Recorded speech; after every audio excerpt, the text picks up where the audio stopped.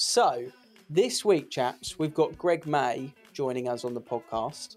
Greg, I know you and I have known you probably more closely than I have, but for many, many years. Greg's been in finance since a young age. We'll find out exactly how young when I ask him. And he has been a very, very successful mortgage advisor for residential and buy-to-let mortgages.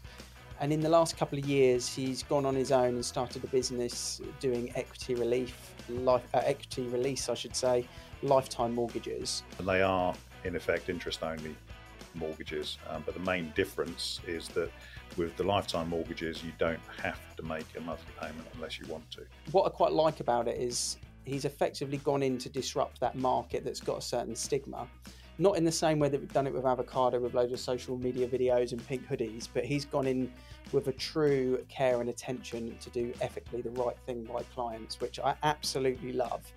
But not a lot of people know exactly what it is. So questions that you chaps are going to ask him alongside mine. Mike, what are you going to hit him with number one? I think the question is why? Why would you take money out of your house? And what's it going to cost you? So why do people do it? What motivates people to do it? And do people really, really call that number at the end of a Channel 5 advert?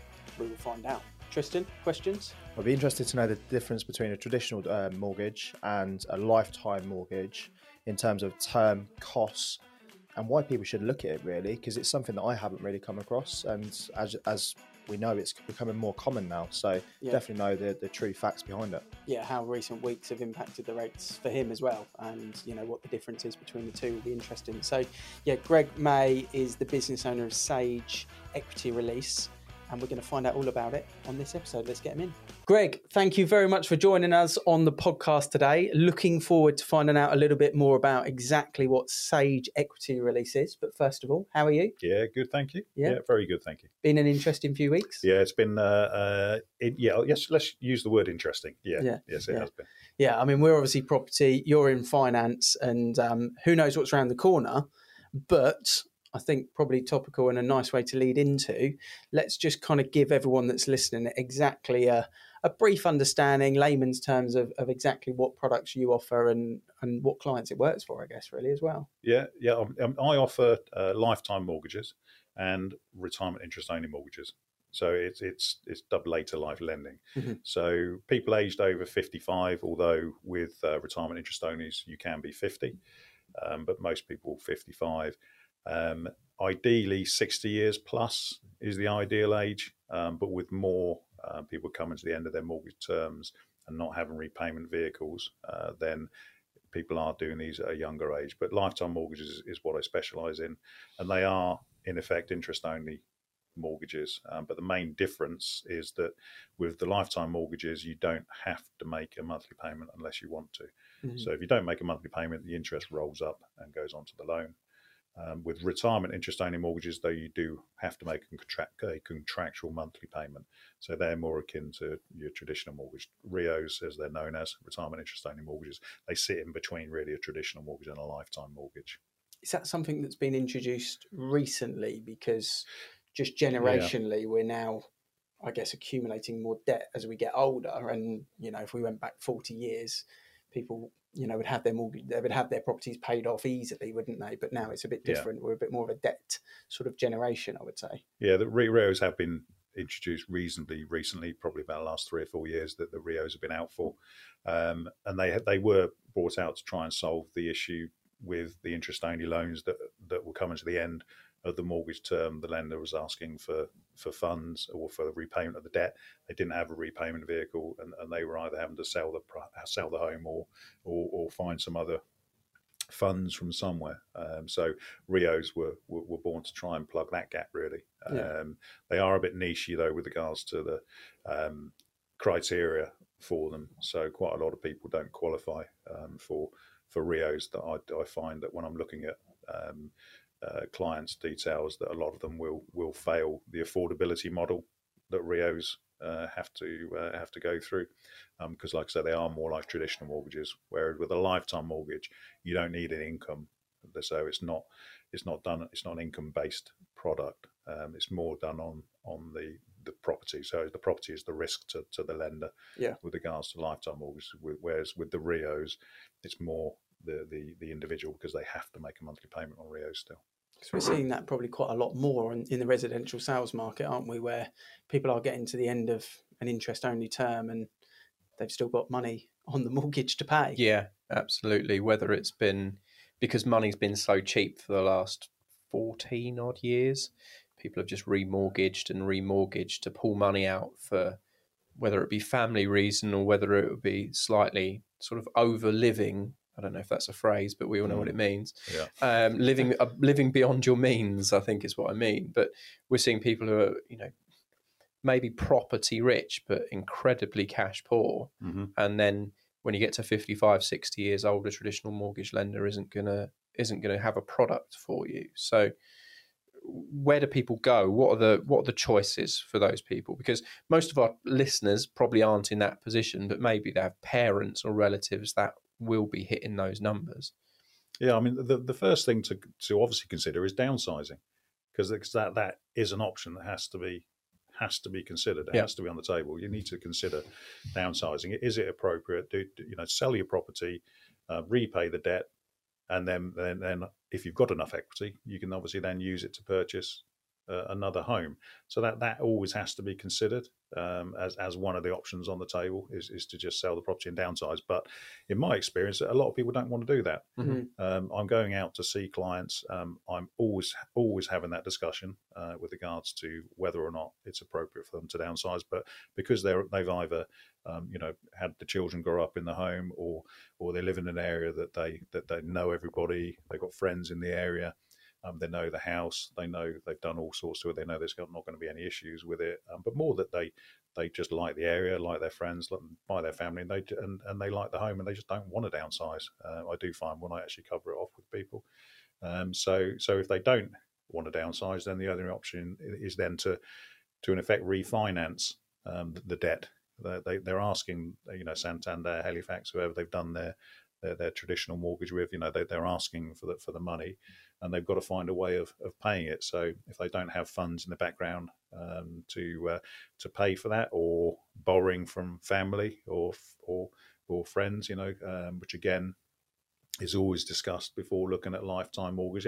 Before taking out any debt, you need to really cover off all the options apart prior to taking out that debt. So you need to look at, is there any other cheaper way of borrowing, or do I have to do another mortgage? Because if you've got any other options and you don't have to do the mortgage, then don't do the mortgage. It will be, if there's other cheaper options, then do that, which is what I cover off when I'm sat with clients. I always see clients face to face when we're talking about this type of product. So sat down in the lounge with them and discuss what options they've got. An example, one year I was out seeing a client and they were going to do a lifetime mortgage, but towards the end of the conversation, we started talking about a bit more about family and digging a bit more just before we were deciding, or I was deciding whether or not it was appropriate. I just dug a bit more deeper on the family background, and it came out that actually there was a very rich individual in the family that could potentially lend them the money. So I suggested talking to this individual before I did anything on the lifetime mortgage, and in the end they actually did borrow the money from that individual, so they didn't need to do the lifetime mortgage. So everything needs to be explored before doing something like a lifetime mortgage, and then once all those doors have been closed, then we can look at doing the lifetime mortgage. But I'll help them look at all the options. That's the important thing. It's a big commitment, I guess, because you're putting in reverse everything you've worked towards. So for a certain generation, paying off. We obviously always talk about borrowing more money to make money on this podcast rather than paying down debt.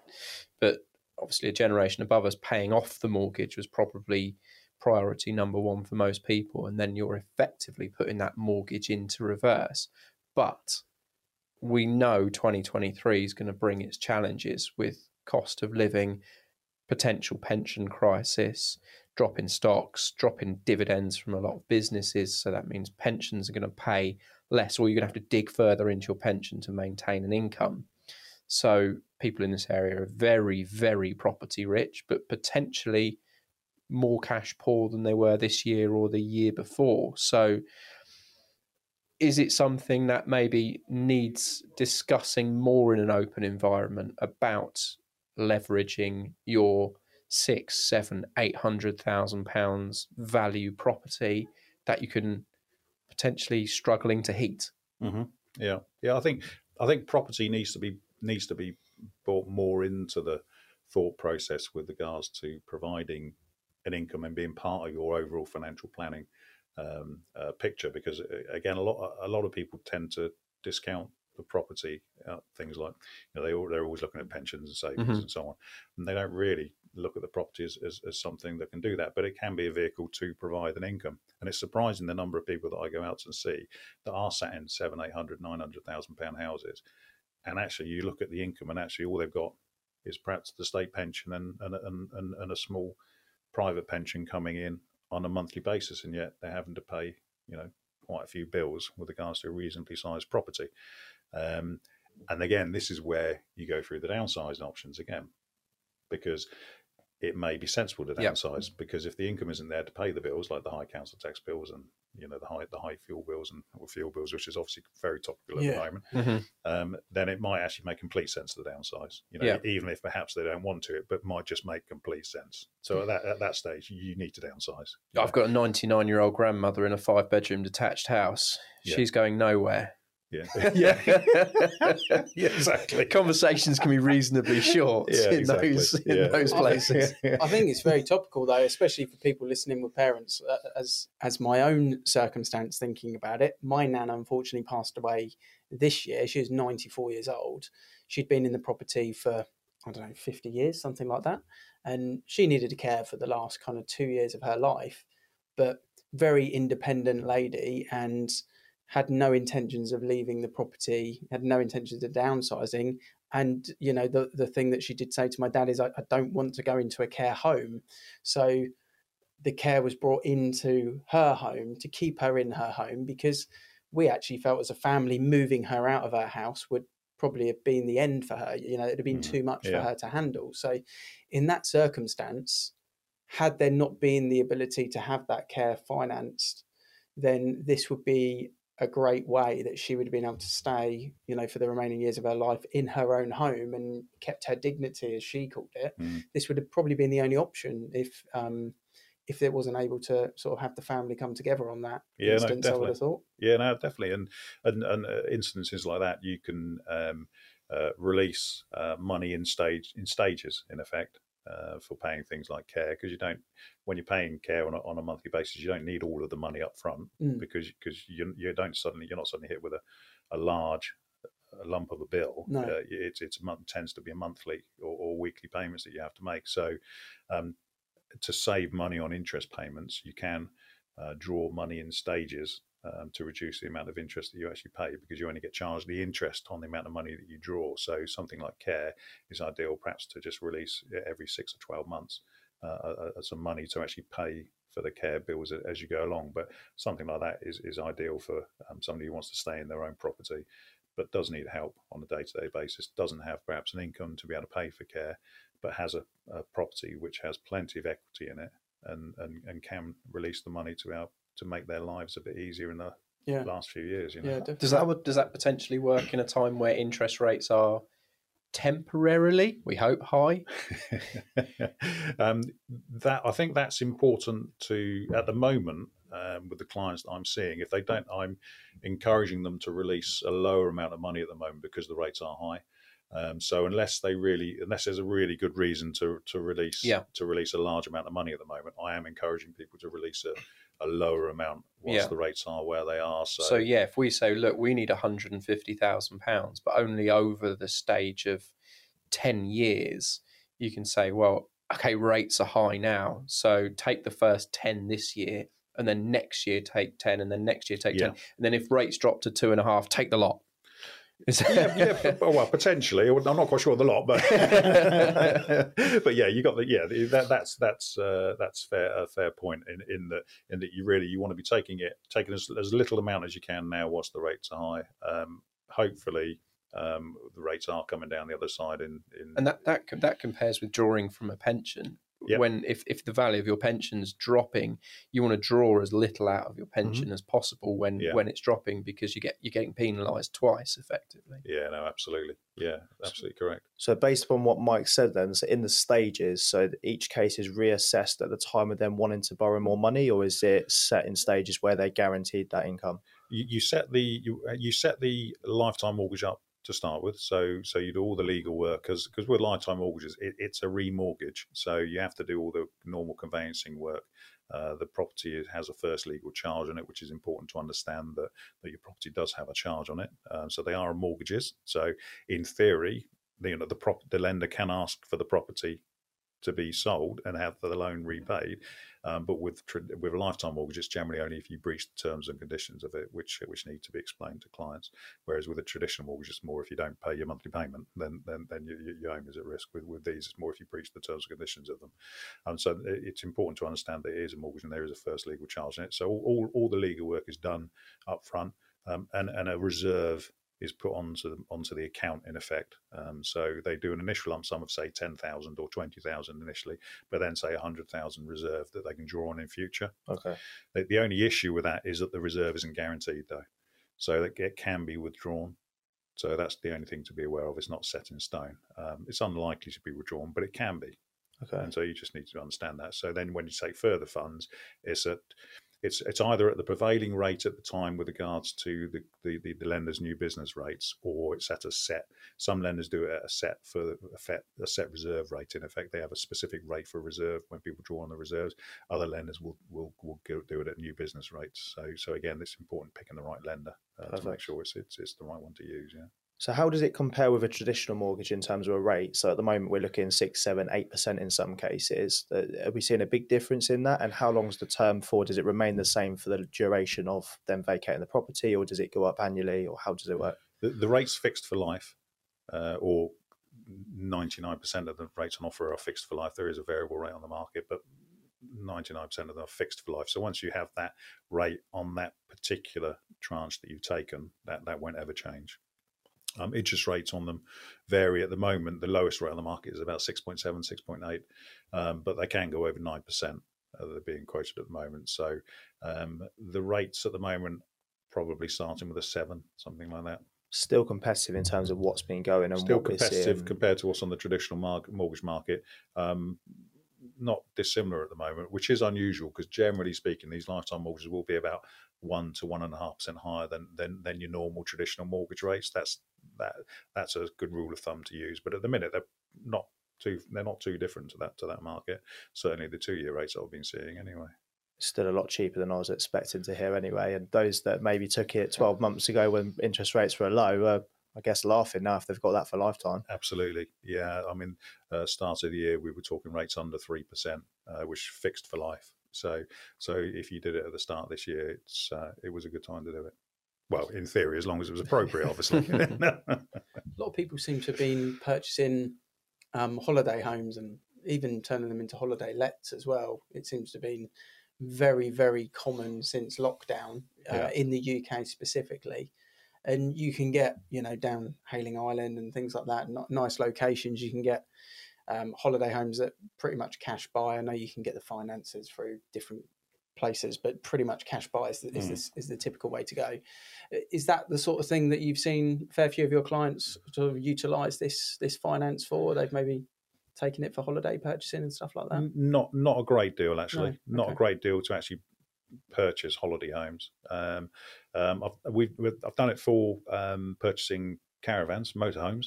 That there was a bit of a spate of that going on a little while back, but not actual holiday homes themselves. So no, there was a product on a lifetime mortgage where you could do it on a holiday home. It's not available now. The lenders exited the market temporarily. So it has to be the main residence now, but not actually for holiday homes. So it tends to be main residences. I just wondered if you get the right place and you end up being in there for a couple of months of the year, that you can Airbnb it and actually sort of making some income potentially on the finance that you've raised. With the lifetime mortgage, there's one thing that the clients need to be aware of is that if you took out a lifetime mortgage on your property and then wanted to let it out, the lender then I'm 99.9% sure the lender would say no, you're not allowed to. Is that let out your own property? Let out your own property. But if you were buying a caravan, if you're buying a caravan for cash and using the equity in your, and then you can do what you like with that at that point, because the loan's on the main residence. Just wondered if you could balance out some of the interest payments through doing a couple of months on an Airbnb. Yeah, we have potential. Oh, yeah, sorry, I'm with you. So to actually then cover off the interest on the main resi. Yeah, potentially. Yeah, potentially you could do that, as long as you could release enough to actually buy it in effect, because of the loan to values on lifetime mortgages are lower than the traditional mortgage market. So you're generally talking sort of 10 to 40% really at the moment. You could get 50% plus at one stage, but really to get I was going to say reasonable rates. Well, I suppose that's a bit of sort a tongue in cheek sort of remark at the moment. But sort of 10 to 40% really is the maximum loan to values. So you'd have to have quite a nice sized property to be able to release sufficient to buy a holiday home. But yeah, in theory, yeah. And I can tell from the conversation that you tread ethically is really important for you, because of the type of sensitive, sort of conversations you're having with people, which is lovely to hear. What's the Greg May kind of background? What's the story? How did you get into finance, and how did you sort of come into this type of product and these type of clients that you work with? It's my background is financial services all my career. So I started off in a bank when I was 16, making the coffee for the manager in those days, as we still did in those years. And then I just became a mortgage. I say just, it wasn't just, because it was a tricky and hard job. But I was a broker in an estate agency, and a couple of estate agencies. I was arranging traditional mortgages, and most of my career was spent in the traditional mortgage market. Ran a mortgage brokerage, managing a number of brokers for quite a long time. Then I was able to exit and start my own company, and I knew that I didn't really want to be talking about traditional mortgage market, the traditional mortgages, only because I'd done them for so long. Yeah. And so the later life market was something that really interested me in looking after people in the older generation, to make sure that they get good advice and make sure that they're looked after in the right way, and that they're doing it, then it's the right thing to be doing. So that gave me the opportunity to start my own company and specialize in lifetime mortgages. I think it's important to specialize in it rather than trying to do lots of different things. Just specialize and be good at what you do. Yeah, I think the care and attention that you talk about in the people that you deal with, and then also being a specialist, and it means you can genuinely give the right advice as well, which is really important. Yeah. So your background in finance, and didn't even do the kind of the Tesco's bagging of shopping or anything. You're straight into the bank at 16. I did my stint working at the back of restaurant kitchens, washing pots when I was sort of 14 to 15. Fair so enough. I've got my hands dirty at You one did point. a little bit of that, yeah. But what's with everything going on at the moment? What's your expectations for banks? And sorry to put you on the spot with that, but it's always interesting to know, because you've got such a vast background of experience in finance. What's kind of your 2023 outlook on things? Oh, blimey. Yeah, it's I think it's going to be an interesting ride for the next 12 or 18 months, interest rates wise. I don't think we've hit the peak yet. So I think it will continue. The rates will continue to rise, unfortunately. Are you expecting another base rate climb? Yeah. It seems to be the rumour, doesn't it, at the moment? Absolutely. It's just a case of how much rather than when. Absolutely. And probably again, is my gut feel. Until things start to turn a corner, I think that's really the only tool that can be used to try and combat the challenges that everybody's got. So I think rates will start to rise, but we do adapt well. We do adapt well as generally as a country. I think in general, we ride through these things and we just get on with it. And I think that's what we have to do at the moment. Just get on with it. Yeah. We can't influence anything with regards to interest rates or anything. So it's going to be what it is. So I think get on with it and just plow on and do the best that we can, and continue to give good advice, help people, because it is going to be tough for a lot of people. And I think for the next 12 or 18 months, it's going to be hard. But hopefully at that stage, as long as everybody's sensible and the banks will keep lending. So I know all these silly headlines that were around a few weeks ago, which were silly headlines with regards to rates, mortgages sort of, not being available. And I think somebody on Question Time at one point was saying that their rate went to 10.4% or something, which it just, no.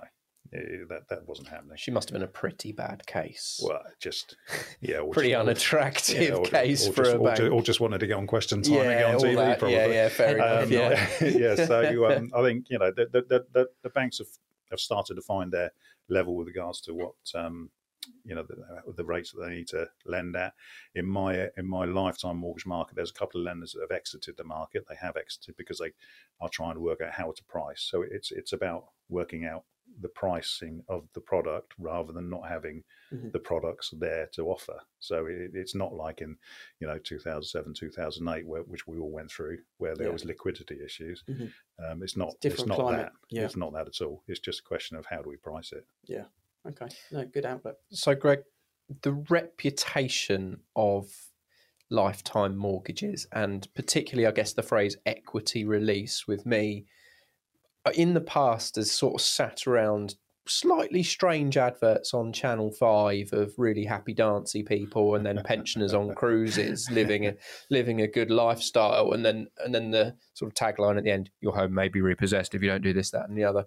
One of our pillars of our business is to be so good you'd recommend us to your mum, which means a lot to us because you wouldn't ever recommend anyone goes to your mum's house to recommend doing something unless you absolutely trusted them. Where has equity release come from and come to, and what would be your recommendations to people to potentially look out for if they were actually looking to go down this path? I think it's come from an area that has had and does still have, unfortunately, a really bad reputation. And in the years gone by, probably justified, in fairness. However, now we're in a time where the product is fully regulated and it's policed a lot better by everybody involved. The Equity Release Council have put in some really good rules to protect consumers, to make sure that they're getting the right advice.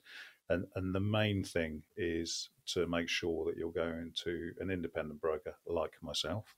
Got to put the plug in. Yeah, exactly. But to make sure that you're getting good independent advice from somebody that can look at all of the providers on the marketplace. But there is still a stigma to it. Particularly with, as you say, with the word equity release. Some people are actually trying to get away from the equity release word and just use lifetime mortgages. I just tend to keep calling it equity release and then flick into lifetime mortgages as well. So I sort of use both terms because I'm quite relaxed about it, to be honest, because when I see people, I know I'm going to look after them and I know I'm not going to give them something that's not appropriate for them. So I think it's really important to understand that with this type of product, it's so bespoke to the individual that you're dealing with that it might be perfect for one individual but completely wrong for another individual. So you do tend to see a bit of social media commentary which use a blanket, don't touch it with a barge pole, I've seen, and all this sort of stuff, and to put that kind of comment on there is unhelpful because it's such a personal thing. So it might be the correct advice for client A absolutely. To say don't touch it with a barge pole, and if that is correct, I couldn't agree more, because as we said earlier in the chat, if you're sat in a £800,000-900,000 house and you can't afford to put the heating on because you've got no cash flow, all of your money is in that property, and frankly, you must either downsize or leverage that asset.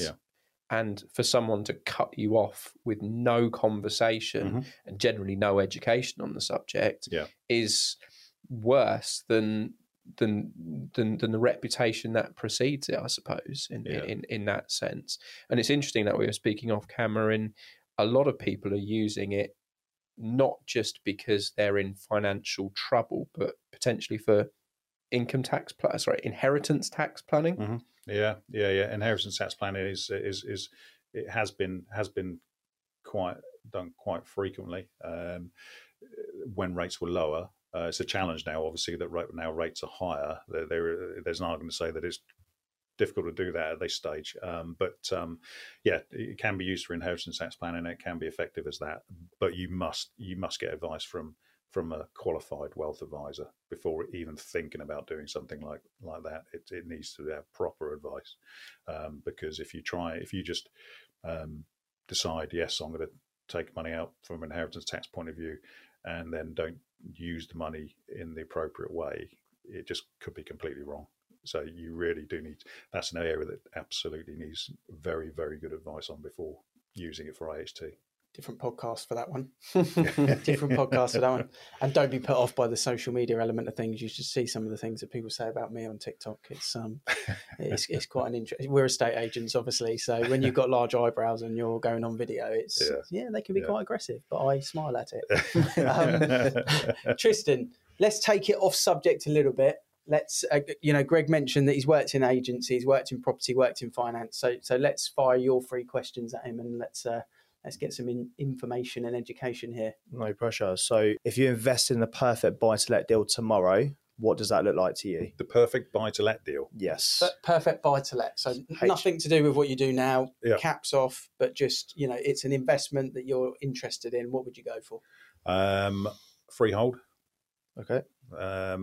Only because I've never been a great fan of leasehold.